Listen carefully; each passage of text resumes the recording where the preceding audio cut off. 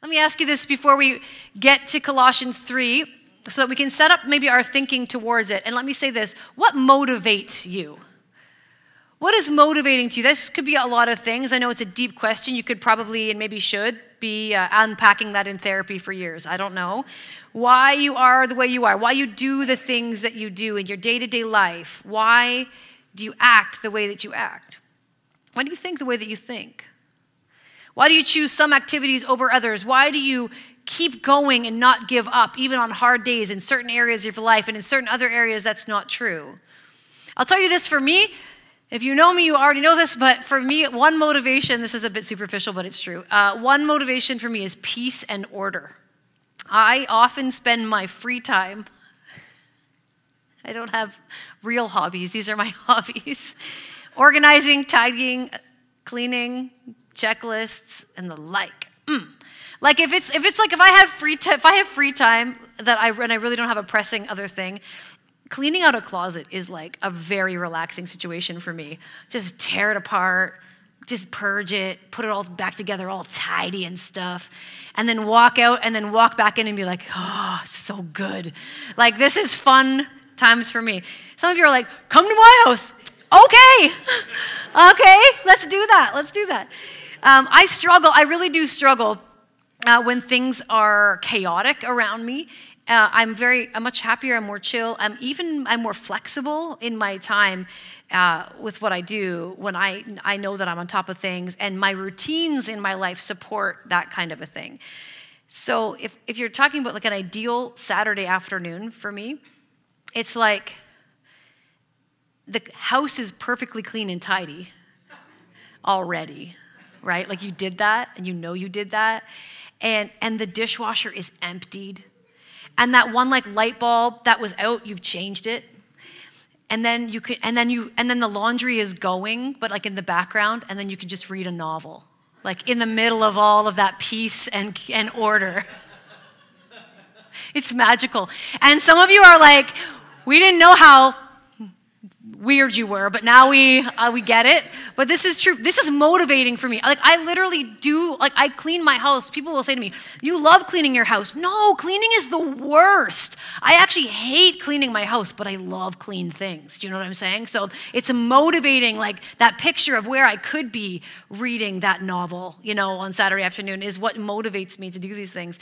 Obviously, and much more importantly, of course, another motivation for me, and probably for a lot of you too, is my family. I want everything to be all right for them all the time. Like, that's a motivating factor for me. I know that's absolutely not possible. I'm not pretending that it is. But darn it, I try. I try to make sure everything is good and everybody's where they need to be and everybody has what they need. And I don't know if that's a mom guilt trip sort of a thing, or if that's just like everybody, I don't know. But so we have to ask ourselves why we do the things we do. It's very insightful in our lives to figure out not just what we do, but why we do what we do and why we don't do what we don't do. And as we continue in the book of Colossians here, we're working to truly understand, not in a superficial way like maybe on social media, but in a real way what it means to like and follow Jesus. And we start with the Apostle Paul writing this letter to the church in Colossae. He's been really, like, the theology that he has set up for us, our understanding of who Jesus is, has been so deep and so rich in the first two chapters. And there's more of that in chapter 3, but we start to transition now into a more practical look at what this could be in the life of the believer. And so in keeping with the social media metaphor that we're kind of using for this series, the Apostle Paul writes that there are some things that we need to have trending. That's what I call this, trending in the lives of the Colossian Christians, and of course for us now today as well.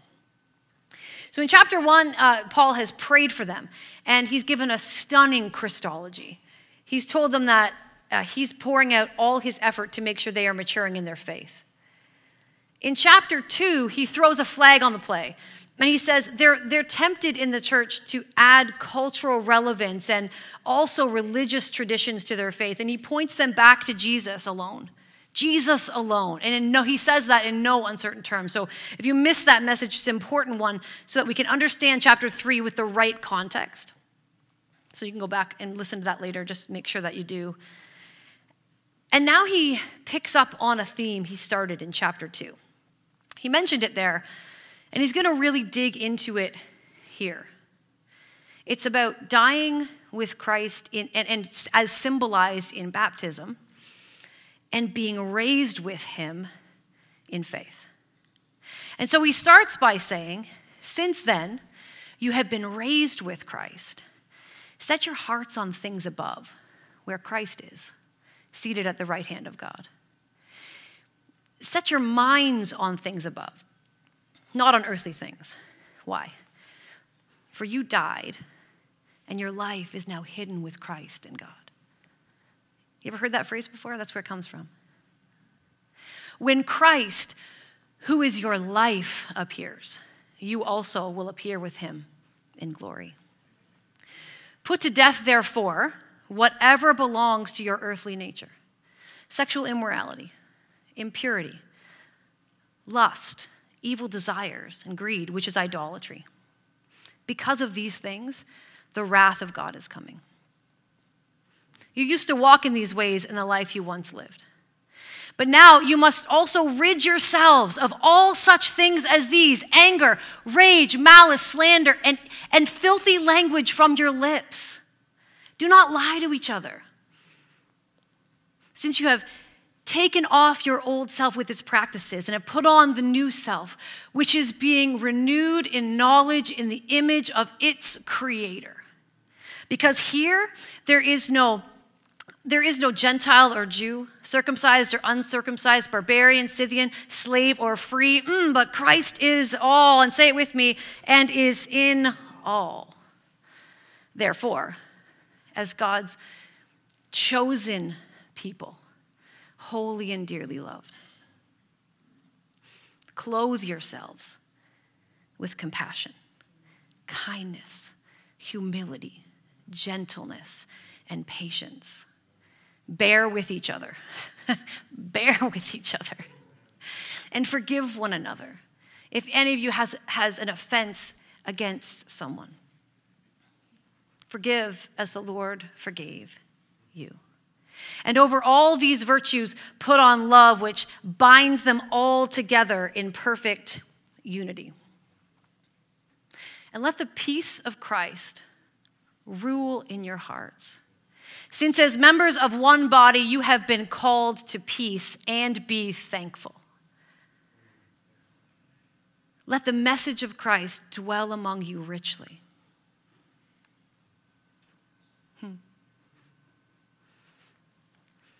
Let the message of Christ dwell among you richly, as you teach and admonish one another with all wisdom. How? We did this morning. Through psalms, hymns, and songs from the Spirit, singing to God with gratitude in your hearts. And whatever you do, it's like, cap it off, and whatever you do, whether in word or deed, do it all in the name of the Lord Jesus, giving thanks to God the Father through him. See, there is a reason, if you're new here, there's a reason that I memorized Colossians, and I didn't know often what it was, other than that I just thought it would be a cool exercise, and it turned into the fact that I hear the scripture differently. Can you hear it differently? like it comes to me differently in different times in my life. When Christ, who is your life, appears. And then you also will appear with him in glory. What a beautiful promise, but just go back. When Christ, who is your life, appears, he's coming. Okay, that's not in here. That's not in here. I don't have time for that right now. Here's the situation. Here's the situation in chapter 3. Basically, he's saying this: you have to completely change your motivation from what it used to be before you knew Christ. And maybe you've known Christ for your whole life. So let's just, for you, that's my story too, but this is for you before you truly understood God's grace, before you really understood that your faith was your own. That's kind of what we're talking about here. But for some of you, there was a real distinct moment when you received Christ for the first time. So there was a way you used to live. There were things that used to motivate you, and your motivation now is completely different. And he needs the church in Colossae to understand. And so the Holy Spirit through the scriptures is saying, I need you to understand that. You used to be concerned with the worries and the burdens of the world. You used to be concerned about making sure that you were as happy as possible in life, and that's over now. There is something far better than that for you. So here's the logic that he lays down here. Christ died and was raised to life. Then he ascended to heaven where he now rules and reigns forever. You died to yourself and were raised to new life with Christ. In fact, your life is now hidden with him. And where Christ is, of course, in heaven, so is your new life. It's not going to be found on earth. It's found in heaven. Like your life right now is already eternal because of your faith in Christ. And it's already hidden with him. And that's where your true life really is in the kingdom of heaven. So, he says, the logical thing to do then would be to set your mind and heart on things above, not on earthly things. Listen, we don't know that much about heaven. We don't. We know, we get a few pictures of heaven in the scriptures. There's so much that we don't know. But one thing we do know for absolute certain, we know that the risen Christ is already reigning there. So you have to stop thinking about this world first. You have to change your mind. This world is broken and fallen and longing to finally be made new. Just read Romans 8, talks a lot about that. So you, as a Christ follower, have to look up and change your perspective and fix your eyes on Jesus and run with perseverance the race marked out for you by the pioneer and perfecter of your faith. That's Hebrews 12. So if you die and are raised to life again in your spirit, which, by the way, again, is symbolized in baptism. That's why we baptize people when they come to faith in Christ. It's a symbol of that death to self and that being raised in Christ to new life. And we do it in front of others to publicly declare our faith. When you're raised to life again, you emerge as a different person. And part of that different person is including what you concern yourself with day to day. From now on, he says the believer should view everything against the background of eternity and not live like this world is all that matters. And so this is our motivation to change our behavior, because then he starts to get into some really specific behaviors here. And changing your behavior cannot be about religious piety. Rules do not make you more virtuous. See chapter 2. Okay, this is why we did 2 before we did 3, right? See chapter 2. But we do absolutely have guidelines for living in Christ that are incredibly helpful. But we have these guidelines, and we are going to want to be obedient to these guidelines, but only after we have remembered that we're not submitting to worldly rules or religious lists of things. This is about a heart change. This is about a motivation change, right? That actually then affects our behavior and then our ability also to be able to be obedient to Christ. It doesn't mean, of course, that just because of chapter 2 that there are no boundaries, there's no no's for the Christian life. There are a lot of no's. But our motivation to not do something and to do something else instead is not to earn God's favor. Or it's not also to earn the favor of other people. Or to look a certain way or to whatever. The motivation is the recognition that these behaviors are not in line with the heart of God. And they don't produce the best for us. They don't produce the best for one another. And when we walk in these ways, they destroy what God loves and what he created, namely you. So the language here is death and life, symbolized by baptism, but also symbolized, maybe you caught this metaphor in here, by taking off one garment and putting on another. It's like taking off I don't know if this is like how helpful this metaphor is, but I was thinking about these clothes that we need to get rid of.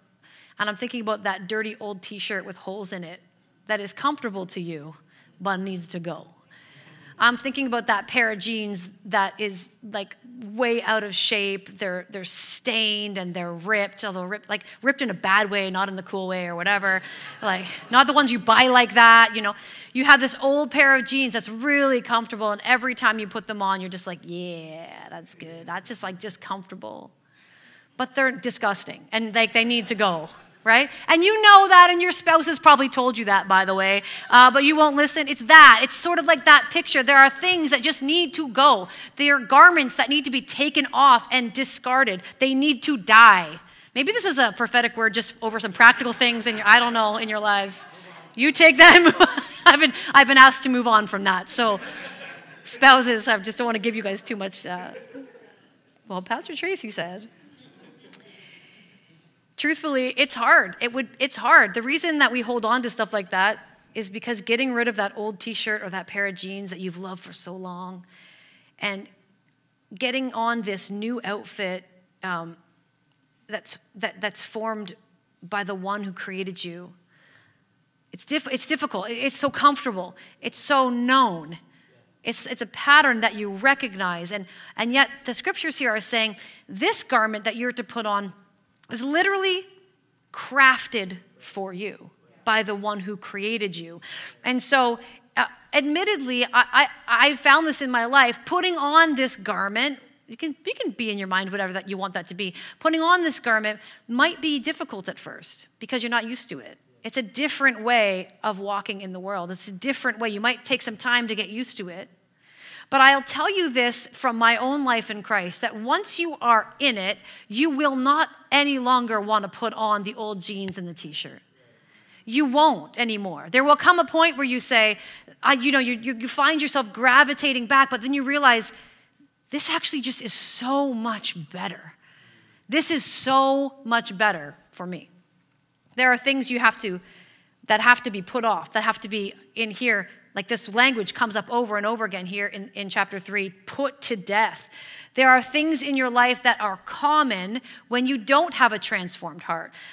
Common in your life without the redemptive work of Jesus in you. He names some of them: sexual immorality, impurity, lust, evil desires, and filthy language from your lips. He talks about greed and anger and malice and slander. He talks about lies. He starts to name some of these things that are like these old clothes that just need to be discarded out of your life. He just, in case you missed it, like he's going to name a few things here. And the phrase here, put to death, is a huge demand. He's not saying, I'm guilty of this. Not in a spiritual sense, I hope so, though I'm probably true too. I mean, in a practical sense, you've got that pair of jeans, you're just like, I'm gonna put them in my closet in case I need it again. In case and you go and you're like, clean out your closet, and you're just like, if I'm doing a painting project, like I'm gonna need some old clothes or whatever. Like you just tuck them into a little bin, you think you're gonna need them again. That's kind of the thing. But what the call here is to put to death. Like take it to the dump, the kind of a situation. It's more than self-denial or abstinence from those things. It's like surgically removing everything that keeps you from fully obeying God, from fully surrendering to Christ. That's the image here of put to death. So the list that follows is very clear. And of course, these lists that Paul gives us are not exhaustive of all of the things, of course, right? They're just representative. They're examples, but they certainly give you a picture of what he means. Like in Galatians 5, I love this. You know Galatians 5, we love that part that says, but the fruit of the Spirit is love, joy, peace, patience, kindness, goodness, faithfulness, gentleness, and self-control. So good, right? Against such things there is no law. So good. But do you know what it says just before that in Galatians 5? There's another list that looks very much like this one. And it says, the acts of the sinful nature are obvious. And then he goes into a whole bunch of things that are the sinful nature to say, you already know these things don't work in your life in Christ. Same idea here. But it's like he's saying, you can either be dead in sin and literally just walk around like a dead person in sin, or you can die to your sin and be raised in Christ. And this is the picture. There isn't a lot that I can say about the behaviors that are listed by Paul here, more than what you already know when you read the list for yourself. Sexual immorality, anything outside of God's plan for sex. A man and a woman committed to one another in the covenant or promise of marriage. Impurity and lust, they have a similar theme to sexual immorality. And they're related in this passage here. He's kind of giving a generic term for evil desires. Those things that go against obedience to God's word, the way that God has intended us to live. The purity from our lives that he's commanded. It's interesting in here too. Do you notice that greed is associated with idolatry? The worshiping of something other than God. Giving your life for more power or for more money or for more of anything except for God. The giving yourself to that. And then, of course, there's anger and the words that it produces, the malice, the slander, the ugly speech of any kind. None of that belongs in the life of someone who is hidden in Christ. It doesn't fit. And it needs to be thrown off like a disgusting old coat. Oh, wait, the metaphor was jeans. Like a disgusting old pair of jeans. It needs to be thrown off. And yeah, there's even a line in there. Did you like this one? Because of these things, the wrath of God is coming. Did you hear that one? The sinfulness that is listed here is the reason that God is coming with his judgment one day. And the wrath of God, I need you to understand this in case that jumped off the page to you as well. It's not malicious and impulsive anger on the part of God, but it is a necessary reaction to true holiness. It is his justice and his goodness comes to take care of the wickedness in the world, the exploitation of others, the evil of every kind. And that is what is necessary in order to come and make all things new. And he says, you don't have to wait for that moment. There is a moment right now where you can just decide to already live that way. And those things are already out of your life. Now, the implications of dying have been drawn out here. This picture of completely removing, almost like surgically removing these kinds of things from your life. He makes that very clear in one little paragraph. But now he says, let's talk about, that's what death looks like. Let me talk to you about being alive. Let me talk to you about the effect of being risen with Christ. There is a heavy stained garment that you have to take off. So what do you put on? Quite simply, the new self, which you put that on, which in some ways is just like the original design. We were created in the image of God. And that image is broken and disfigured by sin. And the enemy, Satan, he piles onto our brokenness. He tells us that we have to be true to ourselves, that we have to find ourselves, that we have to identify ourselves as something specific. But what happens when we meet Jesus is that our identity shifts away from ourselves entirely and begins to be renewed in knowledge in what? In the image of its creator. Your identity becomes renewed in knowledge in the image of the one who created you. That's the person that I want to be. And let me tell you, it is so much less pressure than you having to figure out who you are. I'll tell you who you are. You are in Christ. You have been created in Christ, and all of your identity can flow from that place, and you can be so free in living like that. You lose yourself or you die, and then you can find your true identity and this is the picture here, that because you are raised with Christ. It's not your personality or your influence or your sexuality or your gender or anything else that gives you identity. Everything about you is submitted to him. Everything is submitted to who you were created to be, and that person now being found hidden with Christ in God. I know that that's a bit of a big, it's not a very practical thing. Let me say it like that. The list of sins is practical. This I know, but I'm asking you, and I think that's maybe why the Holy Spirit prompted me to pray that there be no confusion in this room today. Because I don't want you to say, I don't understand. How can I have my identity hidden with Christ? How can my identity come from him? I'm just saying to him, maybe say it like this. Maybe this would be a clarifying statement. When I'm talking about dying to yourself and not finding your identity in anything that the world tells you should find your identity in, I'm saying that you take all of those things. I will take my gender. These are very hot topics in our culture right now. I'll take my sexuality. I'll take my personality. How many personality profiles do we have out there, right? I'll take my personality. I'll take my past. I'll take my hopes for the future, who I think I want to be, the things that I'm going to take all of that. And the world would say, bundle that up and find your true self. This is saying, say bye-bye to those things and take all of those things, because that's who you are created to be. Your person, like those are things that you are created in Christ Jesus. And you take all of those things and you lay them down at the feet of Jesus and you say, this is my life. Do what you want to do with it. Hey, Jesus, I don't know, I'm struggling in this area.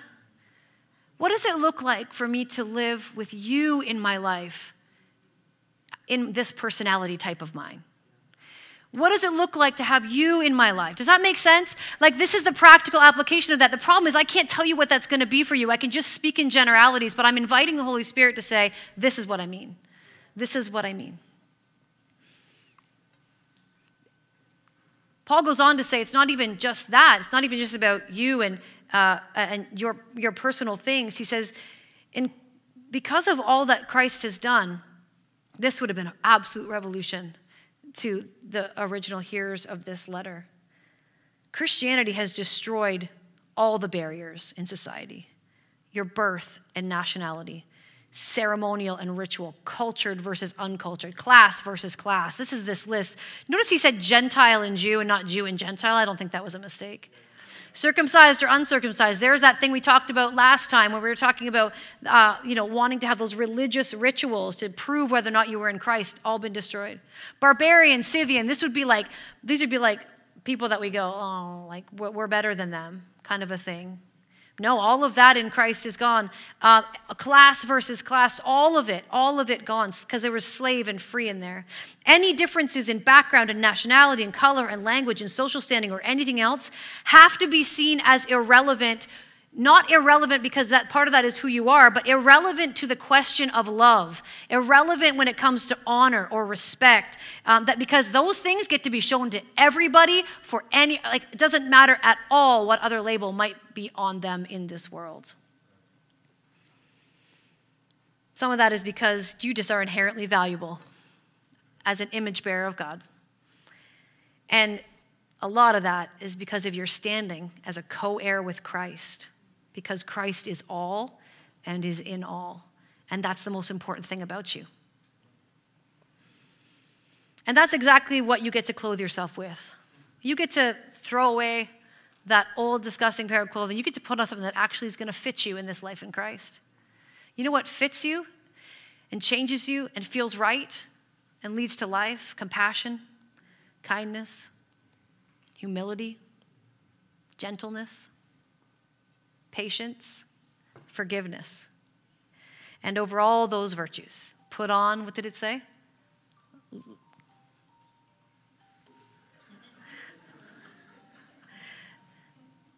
It's okay, I'll wait for it. Off campus, you probably can't hear it. It's really quiet. Somebody has something they were supposed to be doing at 11 o'clock this morning, and their alarm just went off to let them know. Go ahead, be free. You do what you have to do. Over all these virtues, put on love, which binds them all together in perfect unity. I mean, when you take a step back and really observe the life in Christ, a life in Christ against a life without Christ, it's not really a contest. This is my sales pitch to you this morning. When I live for myself, I have free reign. I really do. And this is a gift that we've been given, this free will of ours. When I live for myself, I have free reign over my sexuality, over my lusts, over my greed, over my idols. And that seems like freedom, doesn't it? When I get to do whatever I want. But when I think about what it would be like to live a life of compassion and kindness and humility and love, I see that in that life, I am actually far freer than I could ever imagine. Because why? The demands of my selfishness are never satisfied. They literally are never satisfied, and there's no freedom in that. The demands of love are filled and refilled over and over in my life by the Spirit of God. So there's no end to being able to live in this way, to be able to wear this new set of clothes. And so I choose life.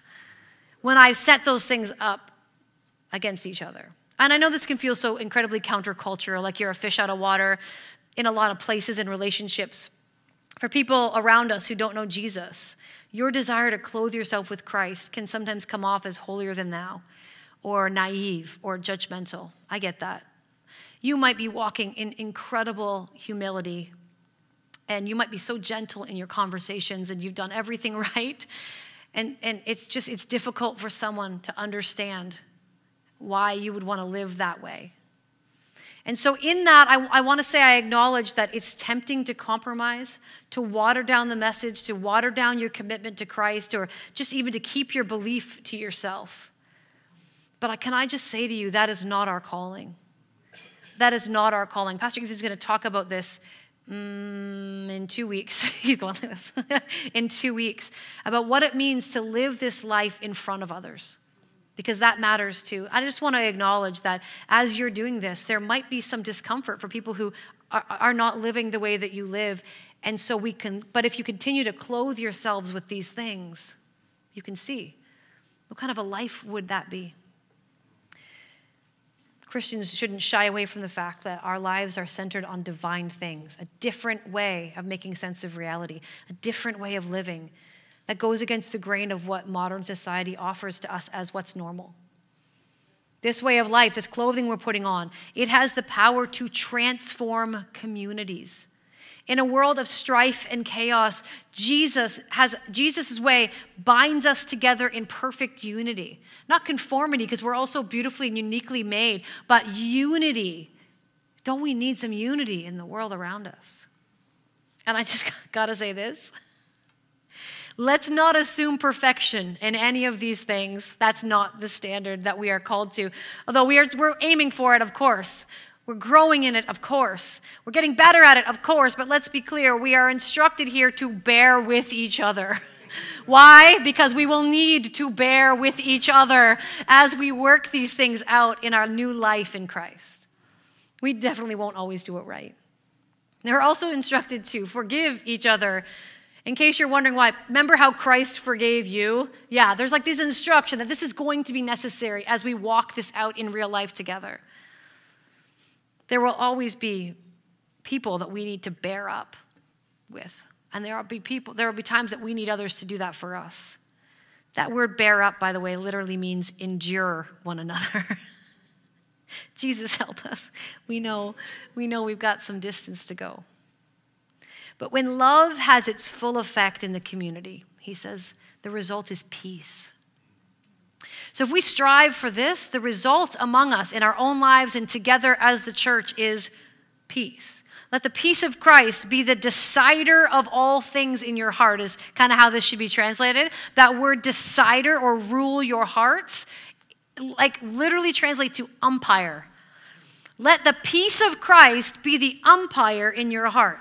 That peace would be the reason you decide to do or not to do, to make this call or to make that call. The peace of Christ ruling and reigning in your heart is what decides that.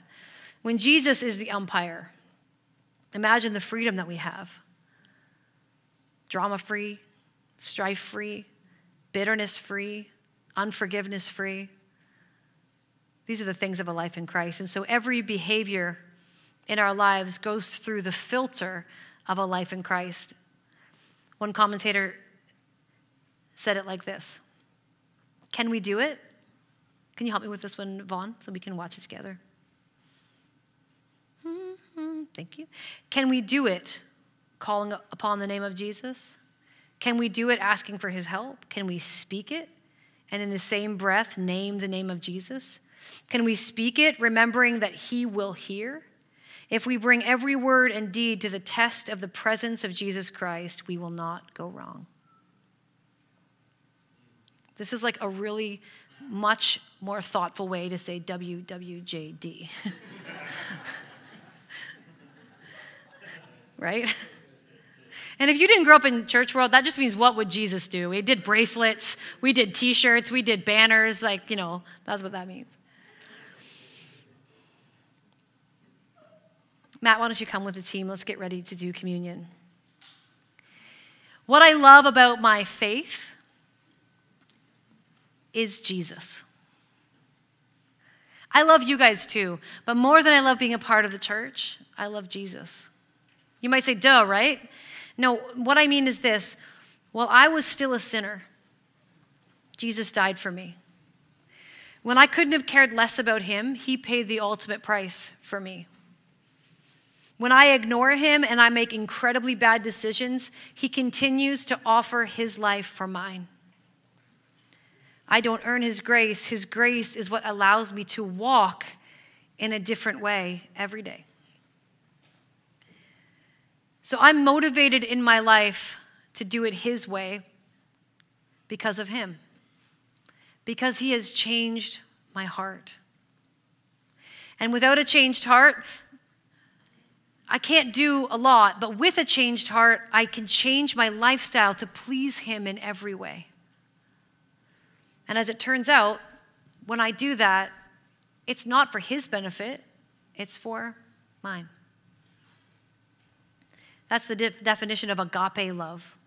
That selfless love that is poured out for us, and it actually ends up being for our benefit, not for his. So as we come to this table this morning, I want to invite you to ask the Holy Spirit to simply speak from the scriptures to you. And ask yourself, what do I need to take off and or put on this morning? Maybe something really specific from these lists. Maybe you're just trying to hold on to that old pair of jeans and you just realize it's time to just let it go and just walk with Christ. I don't know what part of that it is, but for whatever part of that metaphor is resonating with you from the word today, as we go to this table together, this is the perfect opportunity to say, Lord Jesus, could you show me? Could you just show me? And listen, when I say things like this to you, you know that I actually pray like that for real in real life. And I don't know if it's very spiritual, but I literally do say stuff like that. That's how I talk to Jesus. I'm just struggling, Lord, in this area. Could you just show me? And I'm not just asking you to show me. I'm really going to listen. And then I'm actually really going to need your help to do the thing. Like I'm really also going to need your help to stay with this new garment on. I'm going to need all of those things. Like you can literally just pray like that. If you don't know how to pray, it's as simple as that. Just ask Jesus what you need. Tell him what's on your heart. Just be yourself. He already knows. He created you. He knows who you are. So we're going to gather around this table. If you're new with us or haven't done this before, we're going to invite you to come up the center aisle. And once we get going here, Matt's going to lead us. And what happens is we'll have some servers here. You can take your emblems and take them back to your seats. Then just hold on to them for a moment. And then we're going to walk through the scriptures together. And one of the things we're going to do in the scriptures as we're instructed is we always examine our own hearts. We want to make sure we don't take these emblems in a way that's not pleasing to the Lord, that is taking for granted his grace, or we're coming to this table with sin in our hearts, and we need to deal with that with the Lord before we take the emblem. So we're going to have that moment.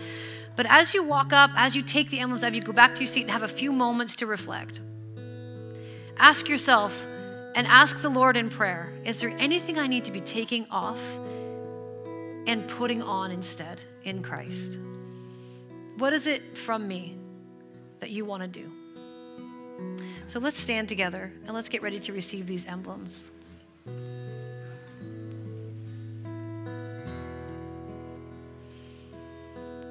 As Matt begins to lead, we'll invite the servers to come, and when we're ready, then the front rows can just begin. So let's invite the Holy Spirit. Lord, as we come to this table, again, as is our tradition, we don't do it out of tradition, but out of honor and respect and awe for you. So God, as we receive these emblems, we invite you, Holy Spirit, to speak the things into our lives that you want to speak. Convict us and challenge us, God. We know that's hard, but we invite you to do the work because we know it needs to be done so that we can be free and live in freedom the way that you've called us to live, a new life in Christ. Do this in us, Lord Jesus, as we gather around this table this morning in your name.